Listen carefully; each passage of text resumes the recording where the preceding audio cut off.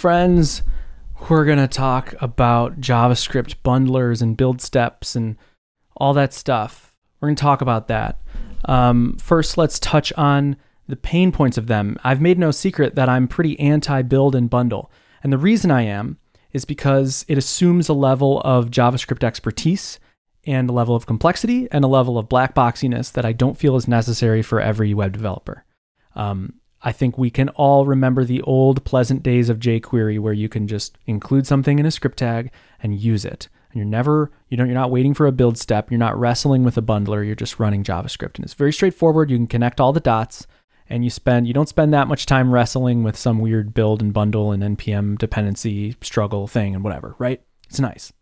So there's that world. And I've always kind of had that's romantic to me. And that's why Alpine from the beginning, its happy path assumes that level of JavaScript knowledge.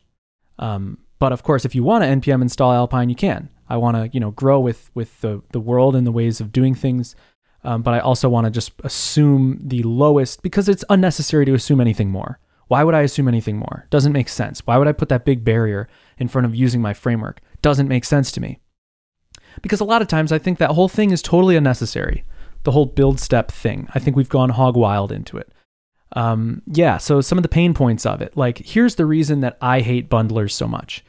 I think I was going to say complexity, but it's not necessarily complexity. I think this is going to be a multi-part thing, by the way. Maybe I'll just whine about bundlers for part 1 and then we'll talk about a path forward for part 2. Complexity is the wrong word because I made this mistake. I used to say complexity because really I was using bundlers in a complex way, which I think if you're building a real world app and you make it pretty far with it, you end up having to configure a bunch of stuff yourself and dig into a bunch of guides. And if you're using Mix, your Mix file is pretty big. If you're using Webpack, your Webpack config is really big and there's weird stuff in it. It's kind of that thing, don't touch anything. It's going to all fall apart, right? But I will say that newcomers, I was whining about this at a conference once and somebody spoke up and said, I don't think it's that complex. I just npm install create React app and I'm good to go. And then npm run watch or whatever. Yeah, I guess that is super easy. They just run this file. They don't understand all that's happening, but they know that they can follow the tutorials. They have a file for a component like Hello World. They understand React, so they understand what's going on there. And they load it in a browser and the browser just refreshes automatically and runs their stuff. It's too easy. So I will acknowledge that it's not always necessarily complexity, but I think so a better word is black boxiness that's happening there. Try connecting those dots from what's running in your browser to what you're authoring in your JSX file or whatever, your JavaScript file with JSX in it. That's a long road. There's a lot to know. There's a lot of intimidating turds. Ha! That's funny. Intimidating turds poop jokes. Code splitting, tree shaking, transpiling, TS, TypeScript, TS configs, Babel configs. What else? Hot reloading, all that stuff. And then all the types of modules. If you're authoring a module like UMD or CJS or IIFE or AMD or whatever, all that stuff. Or ESM. I think I already said that. There's so many things that make this world so intimidating and black boxy. It's very difficult to follow the lines. So if you use something like Laravel Mix that makes this whole process fairly nice and, npm run build and npm run watch and everything's kind of done for you, it's really nice. But still, if you want to customize your Babel config, you're okay, well, I put a babelconfig.json or whatever in the root of your project. It's what's using that? Is Laravel Mix using that? Or is Webpack using that? Or is Babel itself using that? Where are the things that are calling this? Why can't I follow the lines? It's very difficult to follow the lines. So that's really the big issue that I have with bundlers is I guess I'll say that they're great until you have to change something, but I'll say even if you don't have to change something, they're still not great because you don't understand what's going on, which ties you up as a developer. It makes you rely on something that inevitably you picture this scenario. You work on an app, you use all the new tooling, create React app, whatever. It's all hot reloaded and anything. then you abandon the project or have to revisit the project or inherit someone else's project. How confident are you that you can just get back into the flow? Like, you're not that confident. You're hoping that you can just npm install, npm run watch, and get up and running. But that is likely not the case. At least that's not been my experience. And even if it is the case, it adds a whole layer of mental overhead because the best practices have likely drifted. So you're probably like, think about like, you know, a project that you worked on 5 years ago. What was its build process like?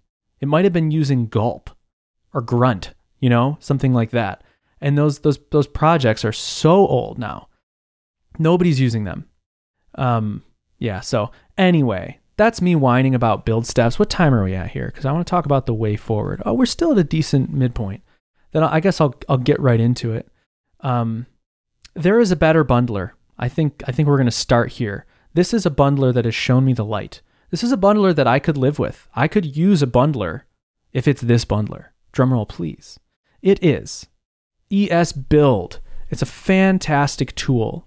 So simple, and has restored my faith in the complex JavaScript world. Go check it out. And it's become my replacement for everything having to do with JavaScript bundling. I no longer use Laravel Mix or Webpack or anything like that, or even Rollup, which is what is currently used inside Alpine and Livewire's JavaScript. ESBuild is fantastic.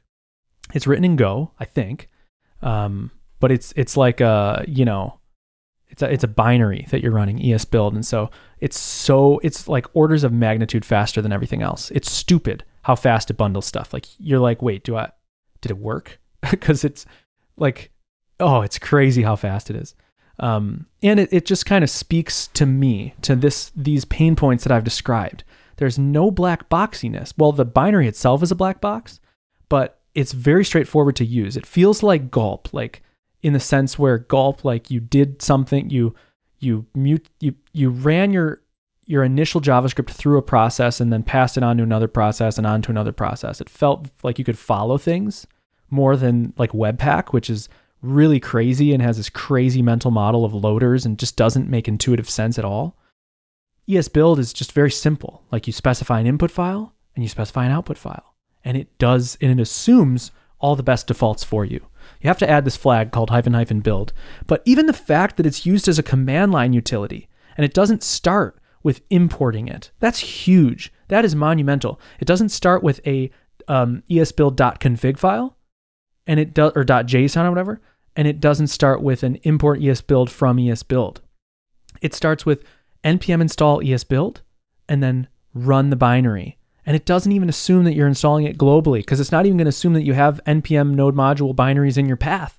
It's going to show you /node modules /bin /esbuild, and then that's how you use it. That's literally that's all you freaking need. You don't need a single bit of configuration to bundle your JavaScript, and it will just work. You can npm install Vue.js, and in your index.js file, you can import Vue and then do something with it, and then you can run esbuild index.js, then your output like build.js or app.js -- build, and it'll take all that and it'll follow all those lines with your imports and exports, and it'll put them all into a single file that a browser can read, and then you can just run it in your browser. It's unbelievable. It's fantastic. It has a watcher. It has minification. It has tree shaking and code splitting, but I've only used the tree shaking, where any unused JavaScript just won't be included in your bundle, which is super fantastic. So, but really, like, the main selling point is how fast it is, but also there's all these other selling points for me. So ESBuild has changed the game for me. It has restored my faith in bundlers and made my life 1,000 times easier. And what it does is it actually kind of unlocks more understanding for you by using it. Like, now I'm understanding even better the differences between ES modules and CommonJS modules, and immediately invoking function expressions or whatever, like all that stuff. It's just making it so simple, and it's a very simple doc site. It's just an incredible tool, and I love it so much. But yeah, so I think we've outlined kind of the pain points of bundling and how to fix the pain points. So this is kind of an atomic episode. You can just take this episode and run with it. Just start using ESBuild. Although I will say, I'll talk about one caution that I have in the next episode. We'll talk about a caution, and then I'm going to talk about my mental model for demystifying bundlers, like a little bit of what ES modules are and how it fits into my mental model and what, CommonJS is. And we'll talk about that in a minute. So see you in a bit.